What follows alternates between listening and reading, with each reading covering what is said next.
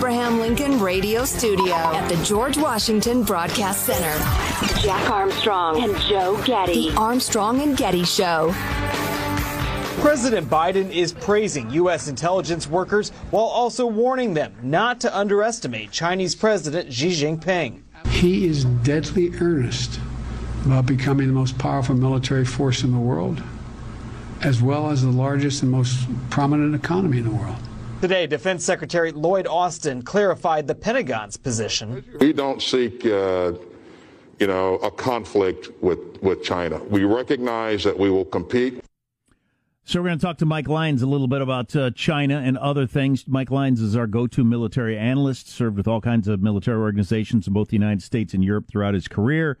Was commander during Operation Desert Shield and Desert Storm, awarded the Bronze Star for his actions in combat.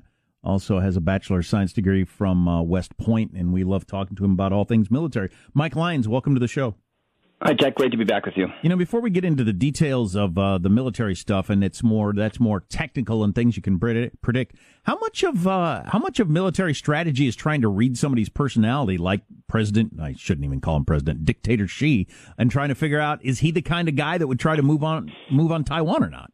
Yeah, no, it's rational leader theory. It happens all the time in foreign policy, and how diplomats try to when they put together their deals. So, but from the military's perspective, you have to consider all possibilities, from the worst possible thing as he launches a first strike nuclear attack to he sits back and does nothing and lets us basically wind up our military and put it into a position where it can do something. So the military's got a tougher job because it, again, has to take in all those scenarios where when you're sitting across the table as a diplomat, you just have to look at it and say, well, is he rational? Is he going to be rational, and try to negotiate from there? Are you comfortable making a read on him, or are you not comfortable without having more information?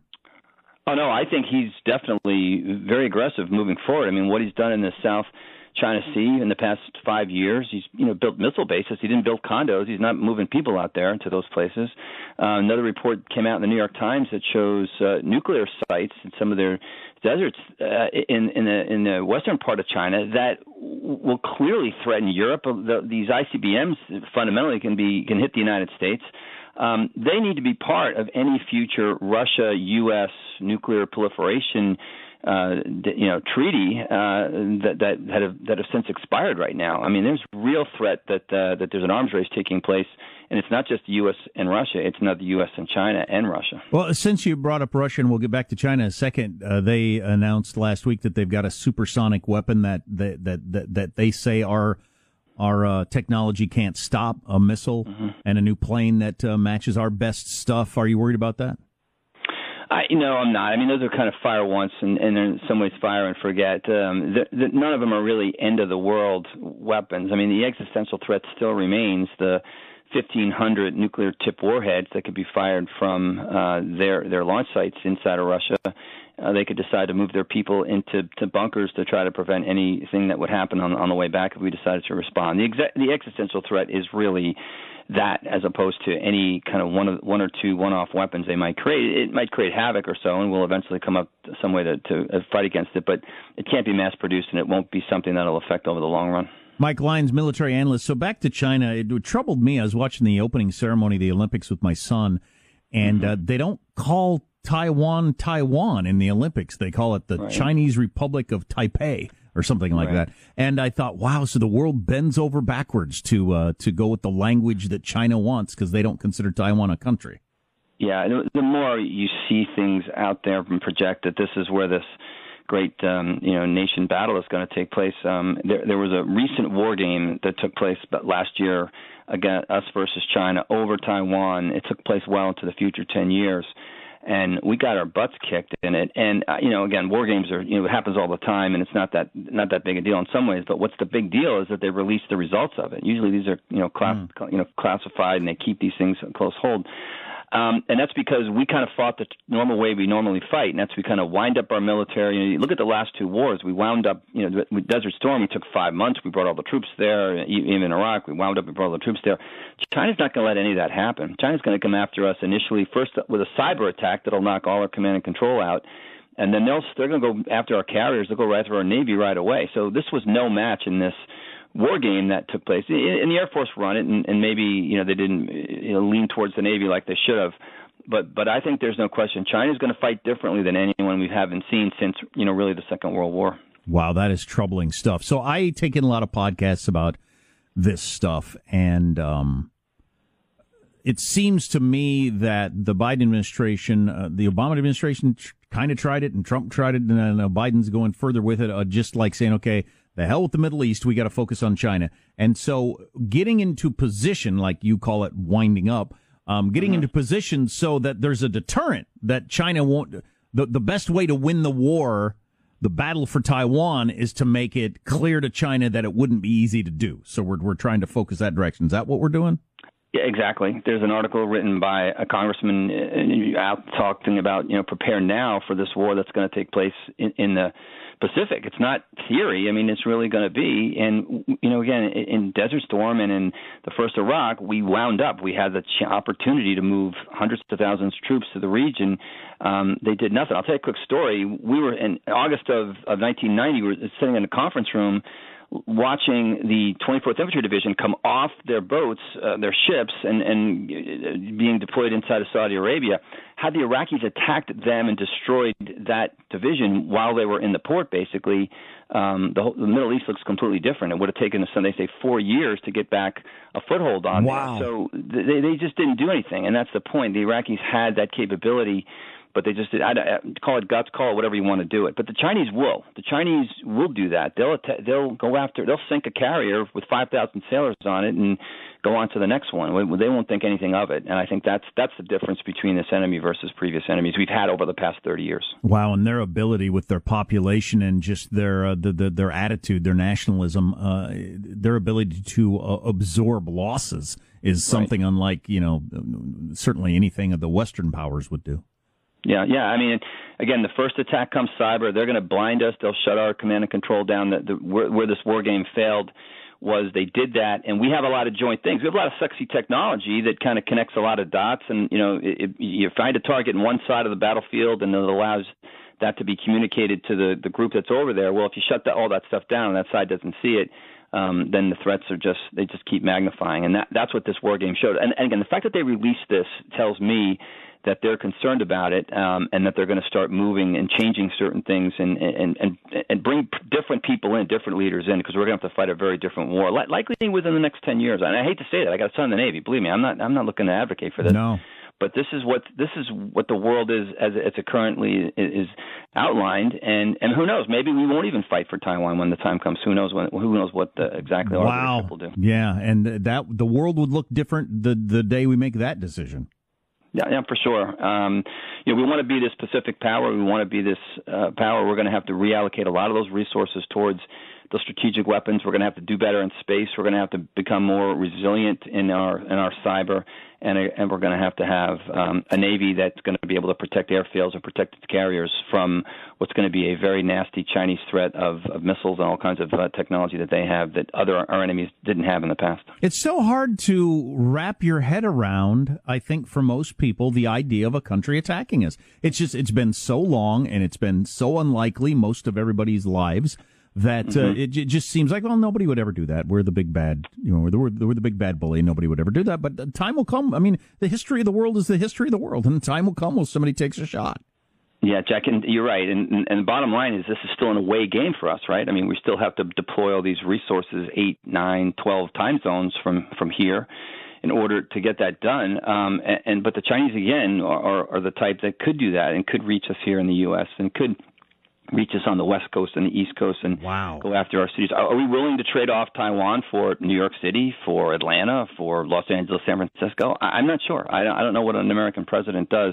We made bad assumptions in this war game. We didn't assume that nobody would use nuclear weapons. I think that's a bad assumption. The movie Midway's got a great example of what happened. What the Japanese tried to G2 and figure out what was going to happen at Midway before, and they made the Japanese American side fight a certain way, and they didn't fight the way the Americans they wanted to fight because they were losing, and they just didn't want to see it that way.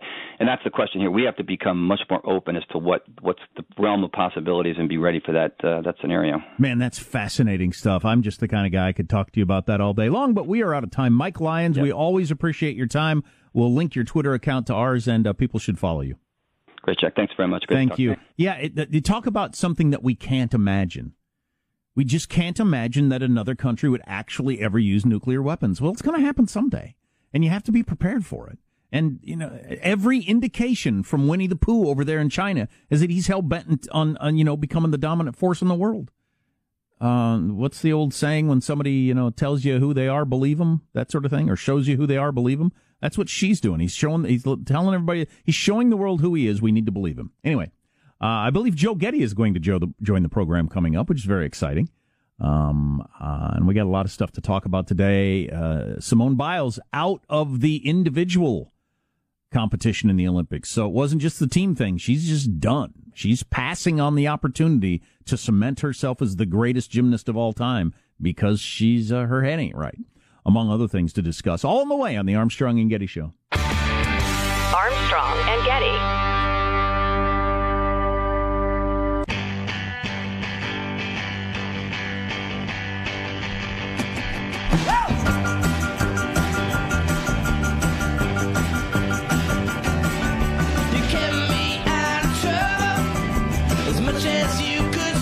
The Armstrong and Getty Show.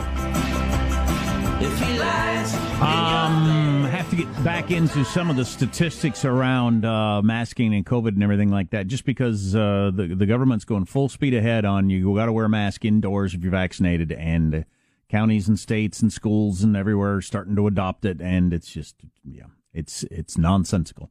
Our next guest is Joseph Getty, who we welcome to the program. He is the co-host of a fabulously successful radio show heard on 60 stations around this country called the Armstrong and Getty Show. Welcome to the show, Joe Getty. Good morning, friends. I'm sorry I missed the Mike Lyons interview. Hanson told me off the air he made shocking revelations or statements or something. Yeah, it was pretty interesting. We did a war game thing about Taiwan, and we failed miserably. The Joint Chiefs released this information. He said that is not the sort of thing that usually happens. That if we don't do well in the war games, we usually keep it to ourselves. He thinks there's got to be a reason that they announce this, just to let everybody know, hey, this not only is this not going to be easy, we would lose right now. Some of it might be to get more funding. Some of it might just be to wake up the American people. Hey, we're not invincible. Yeah, I think those last two possibilities are absolutely likely. They depend on civilian leadership to get them what they need. And yeah, it's always a difficult call since everybody always wants more funding in the military-industrial complex, blah, blah, blah. But yeah, I believe it. So Simone Biles is out of the individual competition. We had suggested yesterday that maybe she took the individual competition more seriously than the team, and but nope, she's done. Yeah, I happened to be watching part of the press conference before I wandered out here to the garage where I'm talking to you from. And she made statements about taking care of herself and how important it is and blah, blah, blah. Then she says, I think bowing out just shows what a strong competitor I am. That's an interesting statement. And with all due respect, I'm not sure I get that. Yeah, well, so I opened the show talking about there's some sexism going on here. And I'm fine with it. I have no need to beat up on Simone Biles. But, we're regularly told you got to treat women exactly this. They're every bit as tough as men. We got to treat them the same as men. So I'm looking at the USA Today, front page, Biles, I have to do what's right for me. And then two different articles. Some things are more valuable than gold about her dealing with her mental health. And then it's brave and simply human to protect yourself is the other article. You going to tell me that's the way the world would react? If Tom Brady during the halftime of the Super Bowl had told his teammates, look, just all this pressure of being called the greatest of all time and, the whole world watching, it's just too much for me. You think everybody'd be talking about he did the right thing, the self-care, the importance of, more important. No, he'd have been ridiculed and mocked endlessly for being weak. There would be a headline in every paper with print the size of War with Japan that says he quits. Or yeah. I quit. Or LeBron James, fourth quarter, just says, everybody calls me the GOAT, and it's just the pressure of being the greatest of all time. I can't handle it. And again, I'm not saying I don't want to mock Simone Biles, but you got to admit she's getting treated different because she's a young woman than if she was a dude. Yeah, and I think there's probably a history of abusive factors in there, but, maybe this is a moment worth having. As a human, a husband, a son of a mother, a brother of a sister, I raised 2 girls. Here's a shocking revelation for you. Women are different than men. You can't say that. You can't say that. Canceled.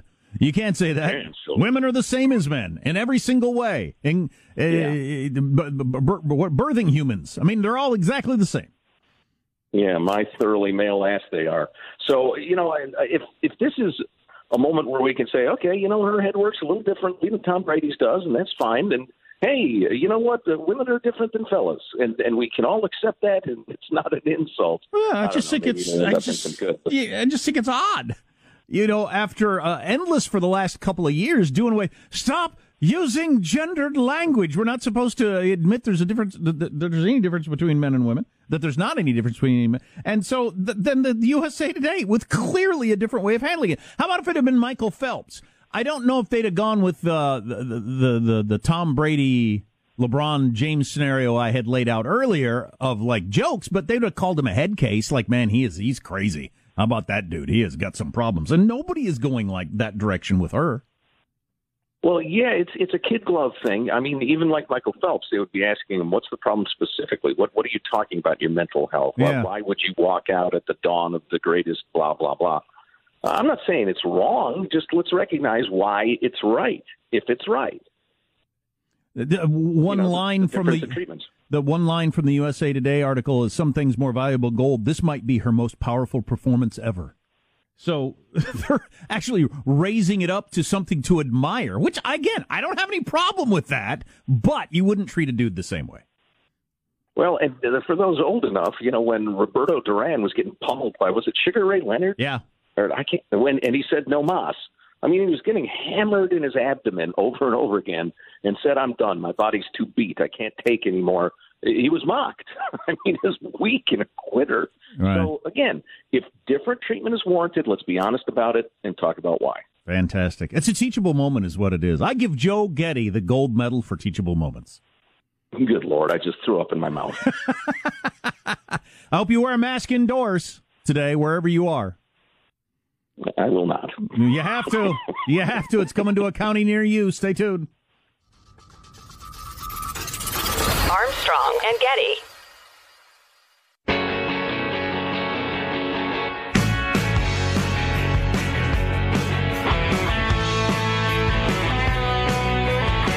The Armstrong and Getty Show.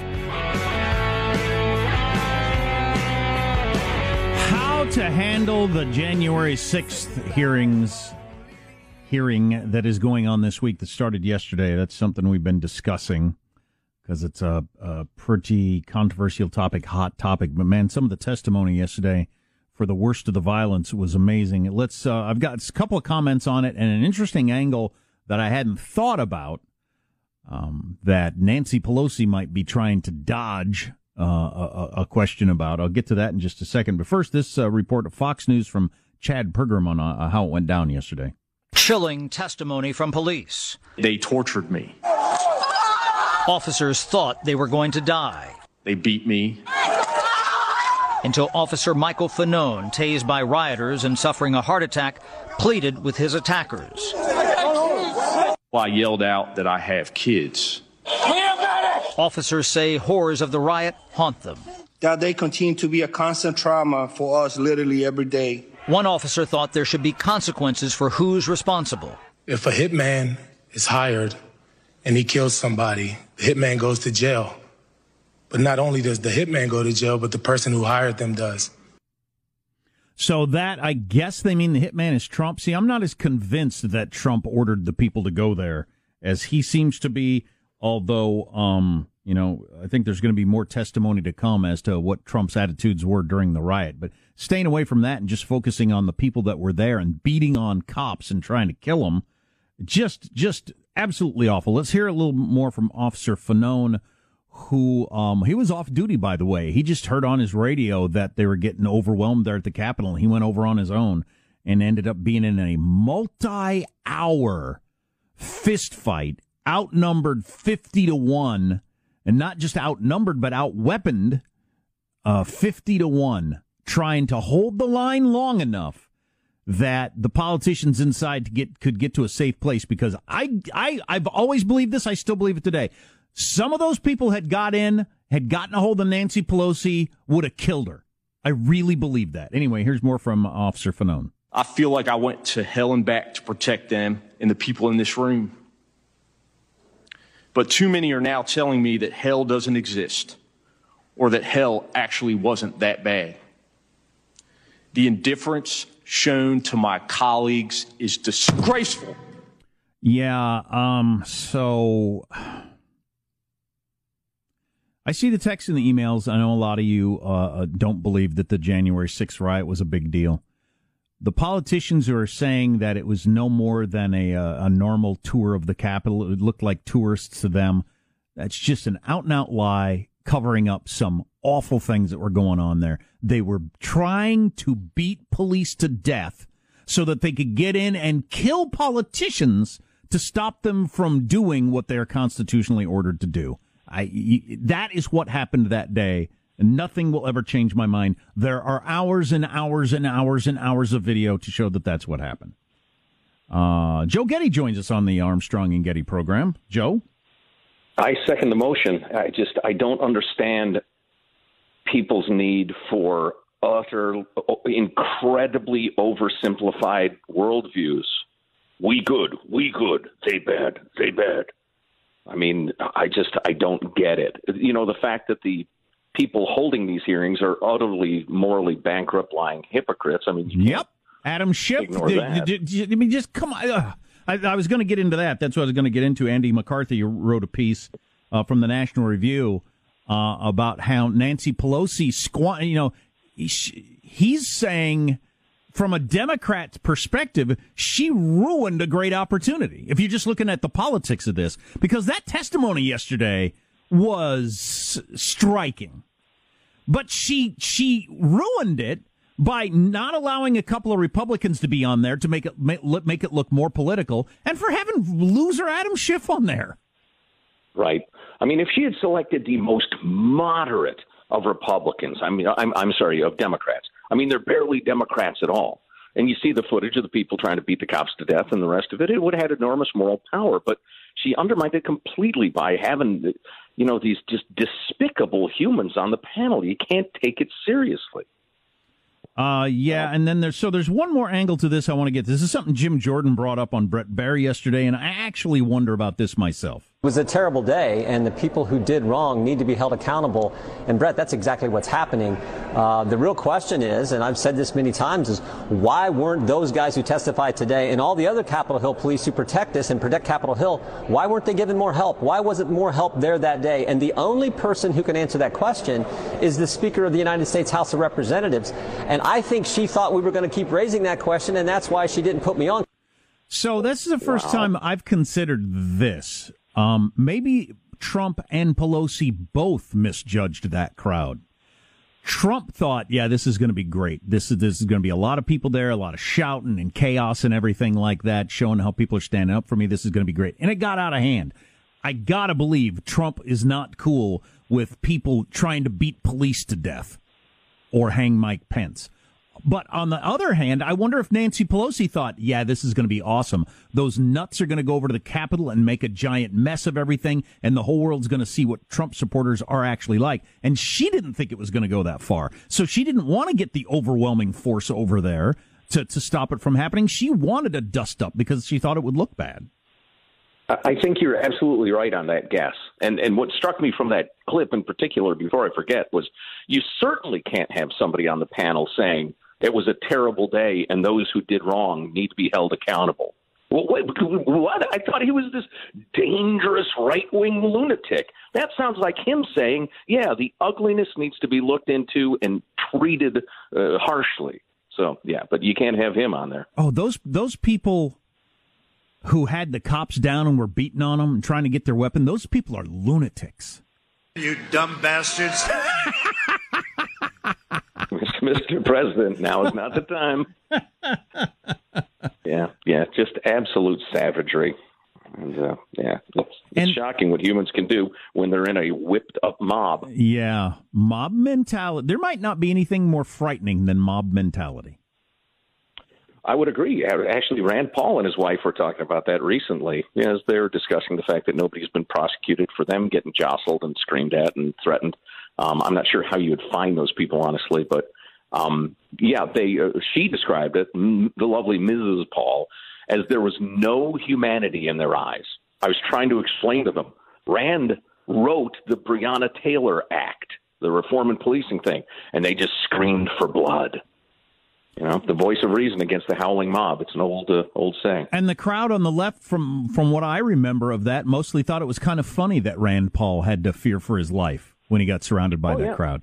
So, there was great mirth. There was encouragement of it on lefty Twitter. So, there's your moral high ground, folks. I think we have been, I'm going to break my arm, pat myself on the back, but I think we have been completely consistent on this from the very beginning of you can't allow people to commit political violence, and no matter what. And we, left or right or anybody, you just can't do that. You let that genie out of the bottle, and it gets out of control really, really fast. And when people making that point are accused of whataboutism, which I think is just a stupid term, you're just saying, what about them? And excusing. No, that's not an excuse for the riots. It's a general principle. You cannot allow political violence, whether they're tearing down a statue, a mob in the middle of the night, or whether they're trying to let a federal building on fire in Portland and attacking police, or whether they're attacking cops. You just can't allow political violence,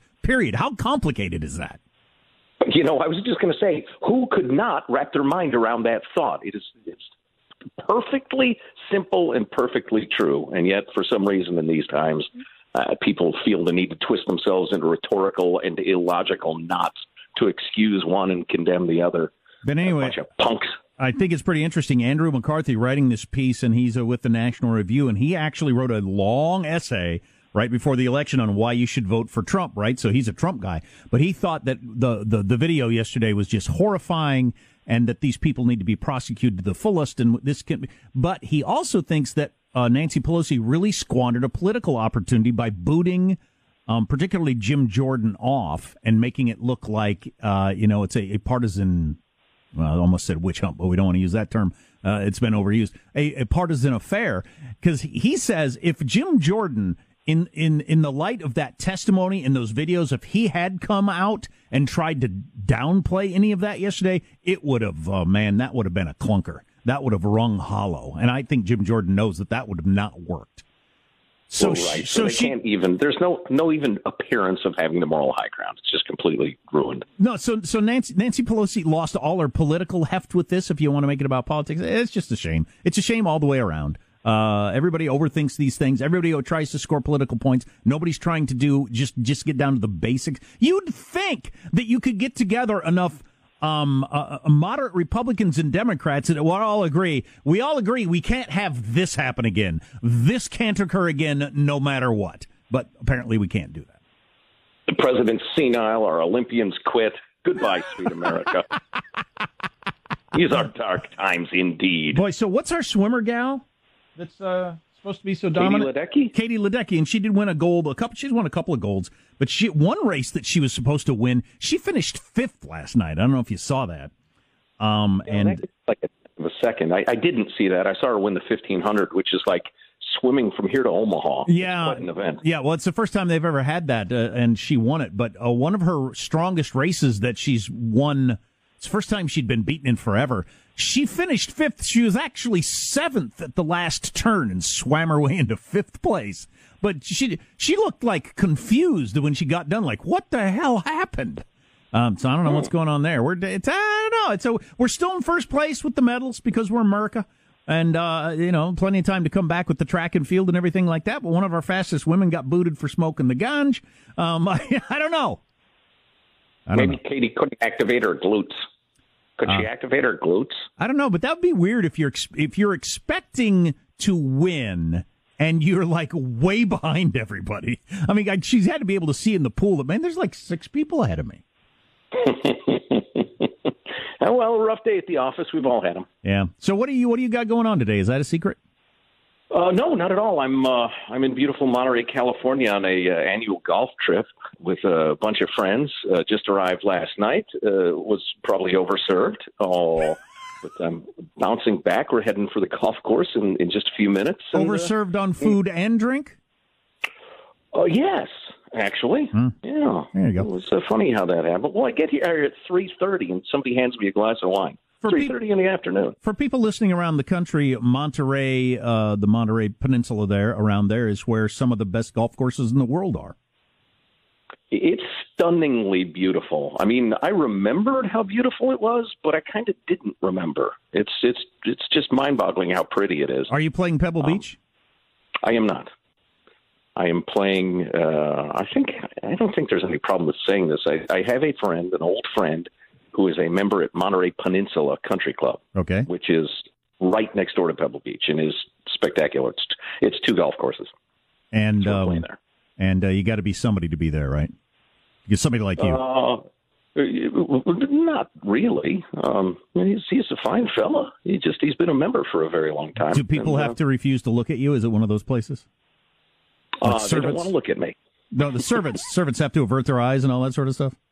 Oh, generally they say good morning and that sort of thing. I don't know where you hang out or what century, but here in America, we treat people as equals. I just finished reading The Great Gatsby. I know how you're supposed to treat people like that.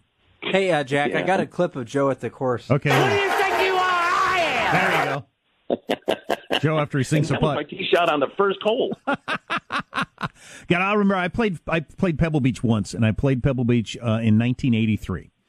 So that was a long, long time ago. And back then it cost, if I remember, it was like $80. Oh boy. And so it wasn't that much, but it was still really, really cool. I was so nervous about that first tee shot because, there's people. Yeah, everybody is. It's terrifying. Well, there's people teeing off every 10 minutes all day long, year round, pretty much. And there's a lot of people watching, and I was so nervous, but I hit a good one. I'll always remember I hit as good a shot as I'm ever going to hit. So I was very happy with that. I was really not wanting to dribble it off the tee box there at Pebble Beach with people staring at me. I think I would have just taken my clubs and gone back to the car and sat into the car until my friend got done. The second time I played Pebble, I yank hooked the ball. That means I pulled it and then it curved left. It left the field. It was still rising when it went out of bounds. There was an employee over there. He picks it up. He hurls it into the fairway. He says, "Good kick." Wow. Cool. Yeah. I believe it's within the rules of golf that the ball is in play. And then you told him to avert his eyes? Don't speak to me. I didn't have to. He was staring at his shoes humbly. Yes, sir. No, sir. Thank you very much, sir. A couple of more Olympic notes for you and some other news to get into. We thank Joe Getty for joining us. He is off to... do you drink while you play golf? No. I used to, but I don't anymore. I'm just drunk. Well, aren't you a grown-up? All right. That takes all the fun out of it. The stories would be much better. The stories would be much better if you drank while you played golf. And you got a lot more on the way. Text line 415-295-KFTC. Armstrong and Getty.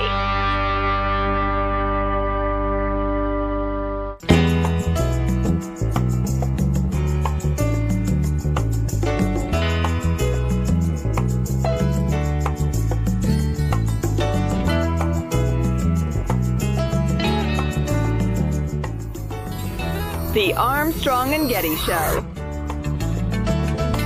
Wealthy Democratic donor Ed Buck has been convicted on 9 federal charges relating to a pair of fatal overdoses at his West Hollywood home. Prosecutors say Buck paid homeless men, frequently African Americans, to use drugs and engage in sexual acts, and then often injected them personally. Each of the charges resulted in death, carrying a maximum sentence of life in prison without the possibility of parole. It's a big L.A. story. He's a big L.A. Democrat donor and a weirdo when it comes to the bedroom, apparently. Wanting to drug up dudes, random dudes, and have sex with them, and regularly them dying. And that didn't seem to, put a damper on his party, that they died sometimes. What a weirdo. Anyway, he's going to jail. Good. Got to tell you about the latest masking situation. I really thought... It was 75 days ago that the CDC said you can ditch your masks if you've been vaccinated. Yeah, well, apparently not so much, as they completely changed course yesterday. More on that in just a second. Crime's up Our belief that crime is up is sky high, and it's because crime is up. And now is a better time than ever to get a Simply Safe home security system. You know, the founders of Simply Safe, Chad and Eleanor Lawrence, designed their first security system in their kitchen, and they did it for a very personal reason. Their friends had just had their home broken into, and they're struggling to find a security system that was simple to set up and make them feel safe again. I've talked about how I've had friends who I've seen wrestle with the security system at night before they go to bed and just say, whatever, because there's like too many menus and buttons and beeps and this and that. So Simply Safe works really well, but it's really simple to use. Now, a whole bunch of organizations have called Simply Safe flat out the best security system you can get for your home. Not like for a lower end one. No. It's not going to cost as much. It's easy to use, but it's just great. All you have to do is take about 2 minutes to customize your system on the website. When you go to simplysafe.com/Armstrong, it'll come to you designed for your home. And in about a week or so, it's going to take you 30 minutes to set up yourself, and then fire, burglary, medical emergency, or just help setting up the system. So easy to get to. So go to simplysafe.com/Armstrong today to customize your system and get a free security camera. Yep. Right now you get a free security camera. You also get a 60-day risk-free trial. So there's nothing to lose. That's simplysafe.com/Armstrong. Let's hear the back and forth just a little bit from Peter Doocy and Joe Biden yesterday. That'd be clip 40, if you would, there, Michael. Why did the president say, if you've been fully vaccinated, you no longer need to wear a mask? Let me repeat. If you are fully vaccinated, you no longer need to wear a mask. Yeah, he said it a week ago, and now we're wearing masks. Quickly, Jonah Goldberg on the masking idea from yesterday. That's 45. I have to say I'm infuriated by all of it.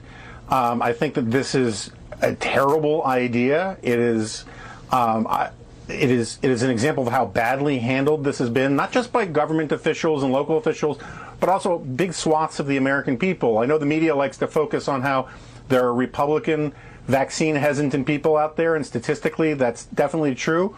But in pure number terms, the biggest problems with the unvaccinated or the vaccine hesitant are in major urban centers that didn't overwhelmingly vote for Trump by any measure. That's the point I wanted to make. Yes, a whole bunch of people that haven't been vaccinated are liberals, and that's why we're wearing masks now. Armstrong and Getty.